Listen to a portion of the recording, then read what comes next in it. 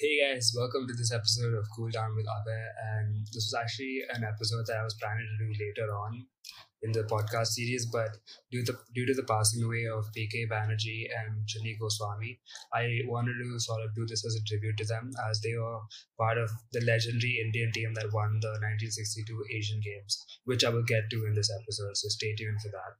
And I'm basically going to be covering how football was introduced in India, the famous clubs and tournaments of India, all until the present time, and the situation we face in Indian football right now. And a lot of what I'm going to be speaking about is inspired by this book, Barefoot Debuts by Novi Kapadia. And if you would want to learn more about Indian football in detail, I would highly suggest to read this book because it's really informative, and I learned most of what I did from this about the past in Indian football. So let's get right into the episode.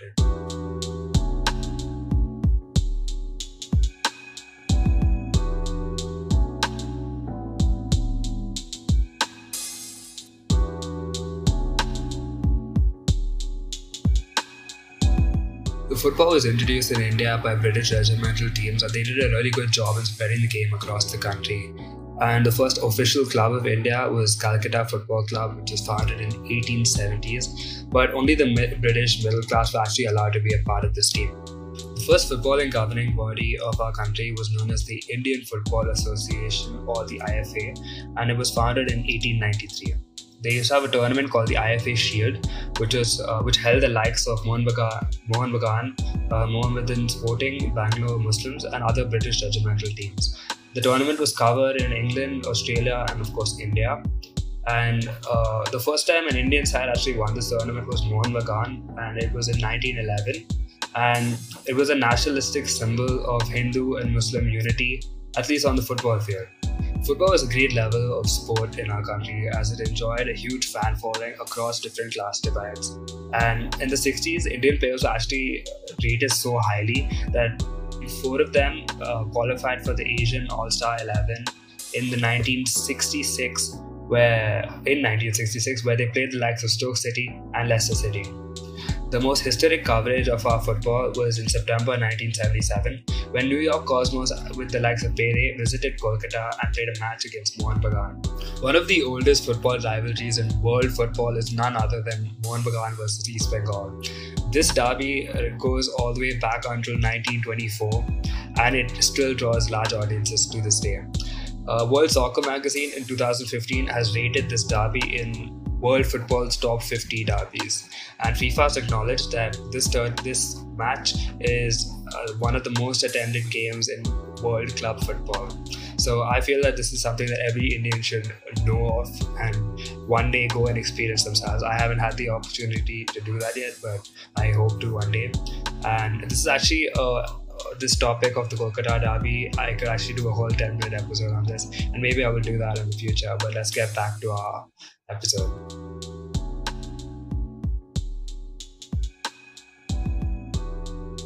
The Indian national team of 1962 is considered India's greatest ever football team. They went on to win the 1962 Jakarta Asian Games, and the team was led by India's most successful coach till this day, Syed Abdul Rahim. He had a win percentage of 61.9, which was coupled with half a dozen trophies, which held him responsible for Indian dominance in the 50s and 60s era. Pradeep Kumar, or PK Banerjee, had a burst of pace and could shoot lethally from both of his feet. This made him a kind of player that defenders were scared to face. He would eventually end his career as India's all-time highest goal scorer, which would eventually be taken away from him until 1980s. Chunni Goswami. You could argue that he is probably one of the most skillful players that India has ever seen till this day. And he was a master dribbler and a prolific goal scorer. His record of 145 goals in the regional Kolkata Football League will likely to never be broken. During his best years, he even got an offer from the club Tottenham Hotspur, which he had declined. And something that I really like about him, which you don't see in Indian football these days, is he was a one-club man, and he played with Mohun Bagan throughout his entire career. The only team he played football for other than Mohun Bagan was for the national team, which I think all of us can respect that. The final team of 16 players that had left for the Asian Games in 1962 had a mixture of youth and experience, and some players who had already had experience playing in the Olympics and previous Asian Games. The team was captained by Chunni Goswami, and he was selected as captain as the team left for Jakarta on 15th August of 1962 as we celebrated our Independence Day. Playing our first major final in 11 years, we were drawn against our then arch rivals South Korea. India had never beaten them before, and we had in fact lost against them in our first game of the 1962 Games. They were the defending Asian Cup champions, having sealed their second consecutive title in 1960. 4th September 1962 would be a golden day in Indian football era. There was 100,000 crowd at the Senayan Stadium in Jakarta, which was strongly anti-Indian. They booed at every touch, at every attack that we had, and even before the game, during our national anthem, they were making noise and majorly disrespecting our anthem. But our players fought through it. They didn't let any of that bother them and came out as winners in the end. India's success at this tournament actually earned them the title by footballers around the world as Brazil of Asia. And there is a movie about this fantastic team which was scheduled to be released at the end of this year. I don't know due to Corona if it would happen or not. But it's called Maidan, and it tells a story of the golden era of Indian football between 1952 to 1962, which I would highly suggest everybody to watch because I'm looking forward to it myself. I think we can all learn a lot about Indian football from this. And I think it's worth mentioning that Banerjee and Goswami were both conferred the Padma Shri Award, which is one of the highest civilian awards granted by the Indian government. And something I actually did not mention earlier was that Chunni Goswami, not only is he a fantastic footballer, but he was a cricketer as well, who has played in the Ranji Trophy.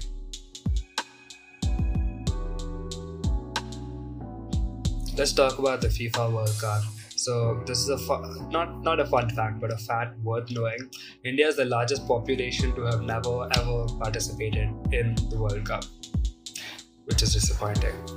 So although the first World Cup in 1930 was hosted in Uruguay, after 2 more World Cups, the tournament was eventually cancelled because of the World War that took place at that time, and it got restarted in 1950 at Brazil, which was the first World Cup post-World Cup era, and India was actually invited to this tournament.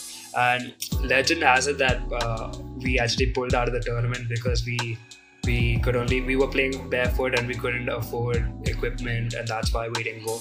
But the fact of the matter is that the Football Federation of India at the time did not prioritize the World Cup, and they actually thought that the Olympics was a tournament which had more prestige, and they chose to participate in that over the World Cup, which is why we are still suffering on that front today. So some of the major historic trophies that has happened in Indian football, which you should probably know about, is the Durand Cup, the Rovers Cup, Subrata Cup, the Nehru Cup, and the Santosh Trophy. So let's talk about the Durand Cup. The Durand Cup is India's oldest football tournament. It was founded by Sir Henry Mortimer Durand, and it was founded in 1888. It is the third oldest football tournament in the entire world. It only comes after the English FA, which was in 1872, and the FA Cup in Scotland, which was in 1878. It was India's most prestigious football tournament, and the first Indian team to actually break the British streak of winning the tournament was Mohammedan Sporting in 1940. Mohammedan Sporting was the first club to actually match the British in terms of physical fitness and stamina and strength. Post-independence, this tournament has actually been hosted in Delhi, and it is hosted by the Indian National Army. And the armed forces deserve a lot of credit for keeping the Durand Cup tradition alive over the decades. In 2006, the Oceans Art House took over the running and the management of the entire tournament, which includes the prize money, the TV coverage, the quality of football souvenirs produced, and the entire tournament had improved dramatically. So the Rovers Cup. The Rovers Cup was formed by British football enthusiasts that were living in Mumbai in 1891. Initially, when the tournament started, it only included football teams from the British Army, and they were the only people who were allowed to play. During the early 1910s, a team called Bengal United, a team consisting of Indian soldiers, played the tournament during the first World War, but the team eventually fizzled out and was no more. In 1923, Indian civilian football clubs were actually allowed to participate in this tournament, and Mohun Bagan made it to the finals that year. But the dream of an Indian winning the tournament remained unfulfilled until the barefoot men of Bangalore Muslims eventually created history at Bombay's Cooperage Stadium 15 years later. The match was a thriller, and more than 20,000 people had gathered at the stadium to watch the two Indian teams face each other. It was the Bangalore Muslims and Mohammedanspor FC who had reached the finals after beating all the British regimental teams, which I think is a proud moment. So despite the name Bangalore Muslims, the team was actually diverse, including non-Muslims, and the Congress party in Bangalore held a huge reception to celebrate the team's victory, as they felt that they represented a sense of secularism and national ethos involving all major communities of our country. For Congress, it strengthened their claim that India should remain an undivided and secular country post-independence. So the last time this trophy was actually held was in 2000-2001 season, where Mohun Bagan actually beat Churchill Brothers, which is a Goa football team, 2-0 in the final, and the tournament was no more after that. But FIFA, which is the governing body of football in Maharashtra, is currently making efforts to try and renew this tournament for the people of Mumbai. The Nehru Cup is India's first international tournament hosted by us, and the picture you see in front of you is from a match in 1984 where India had lost 1-0 to the Argentina team, which was captained by Diego Maradona, although he did not actually take part in the game. The tournament was started in 1982 by the AIFF to give our players international exposure. It was held in Kolkata, and the tournament hosted the likes of Italy, Korea, Yugoslavia, China and Uruguay. It was held regularly until 1977, and the tournament eventually shut shop due to lack of sponsorship, and it was revived in 2007 and it was hosted in our capital Delhi, and India emerged champions of the tournament for the first time, beating Syria in that same year. The tournament in 2017. The tournament was eventually replaced by the Hero Tri-Nation Series.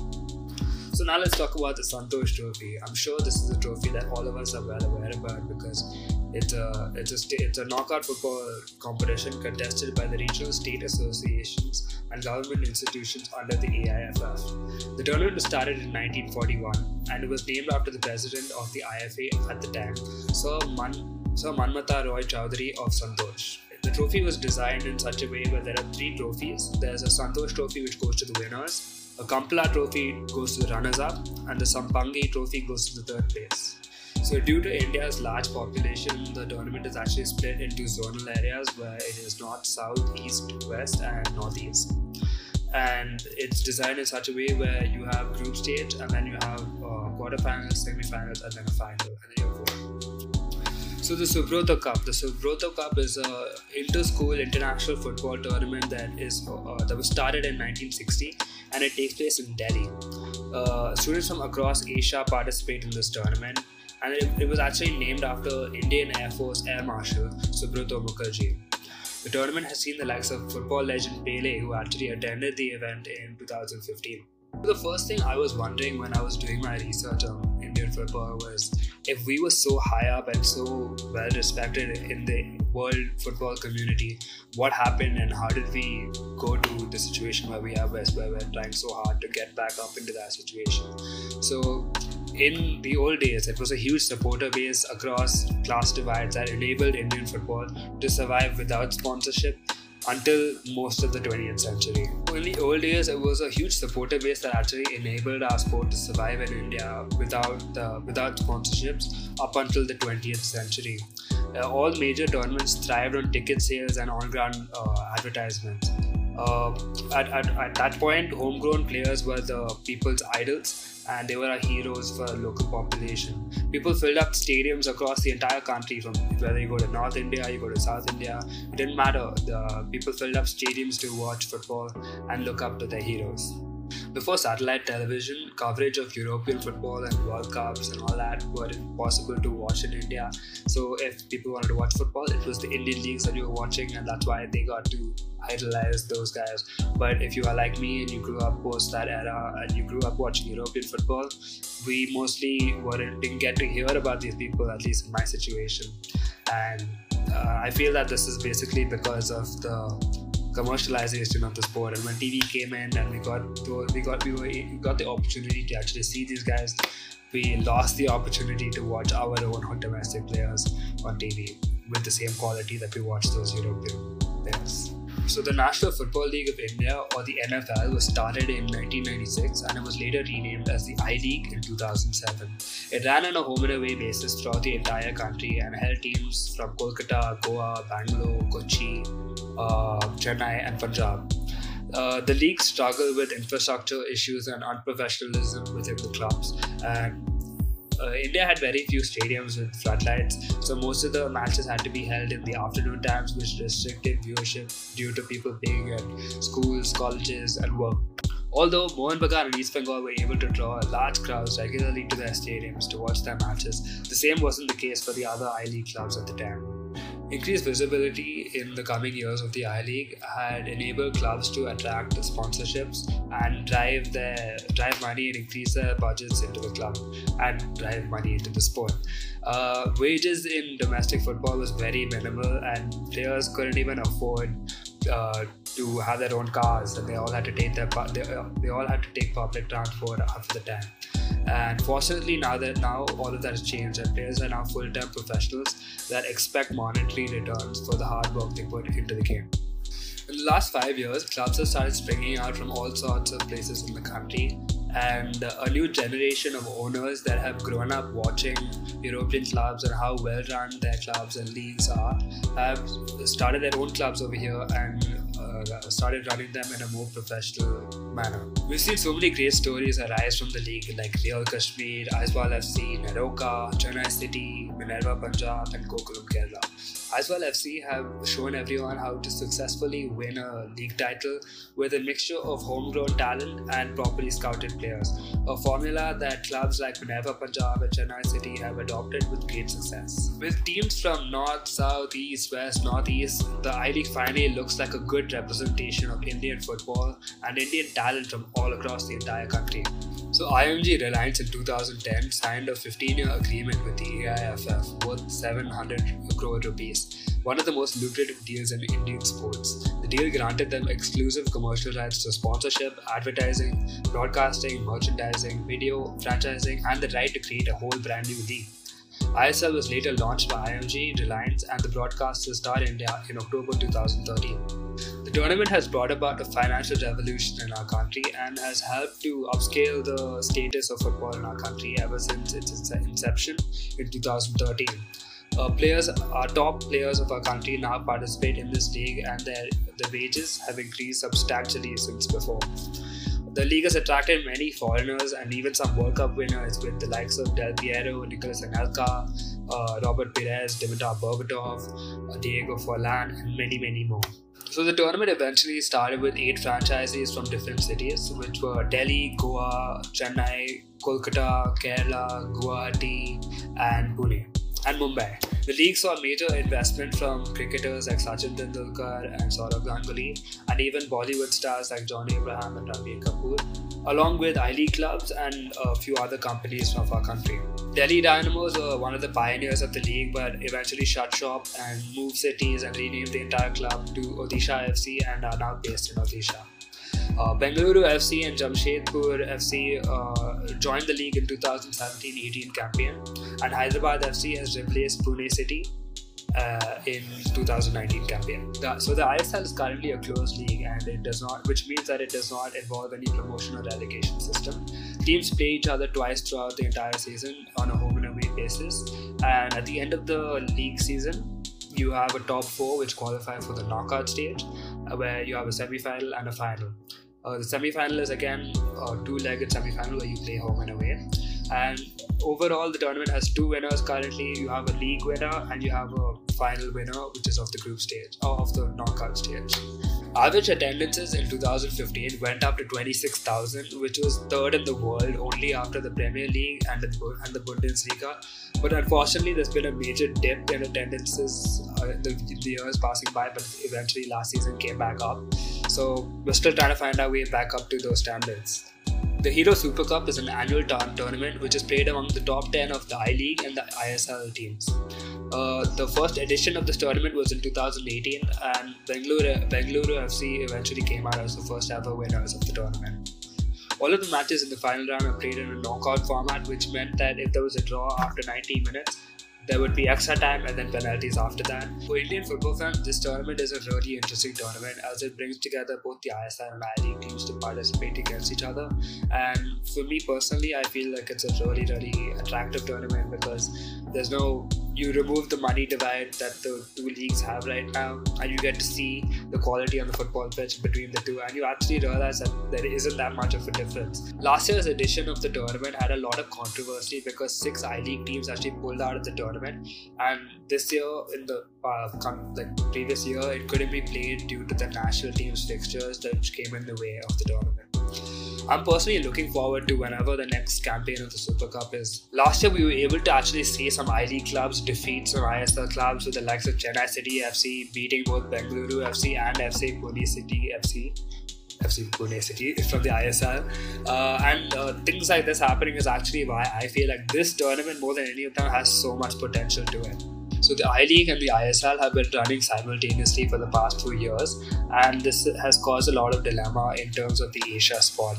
So only the winner of the domestic top tier championship can qualify for the Asia championship. So in the past few years, the I-League has had the right to qualify for the Champions League, which meant the I-League champions would get qualified for the AFC Champions League. But the ISL wants this slot as well, as they claim to be the top tier league of the country.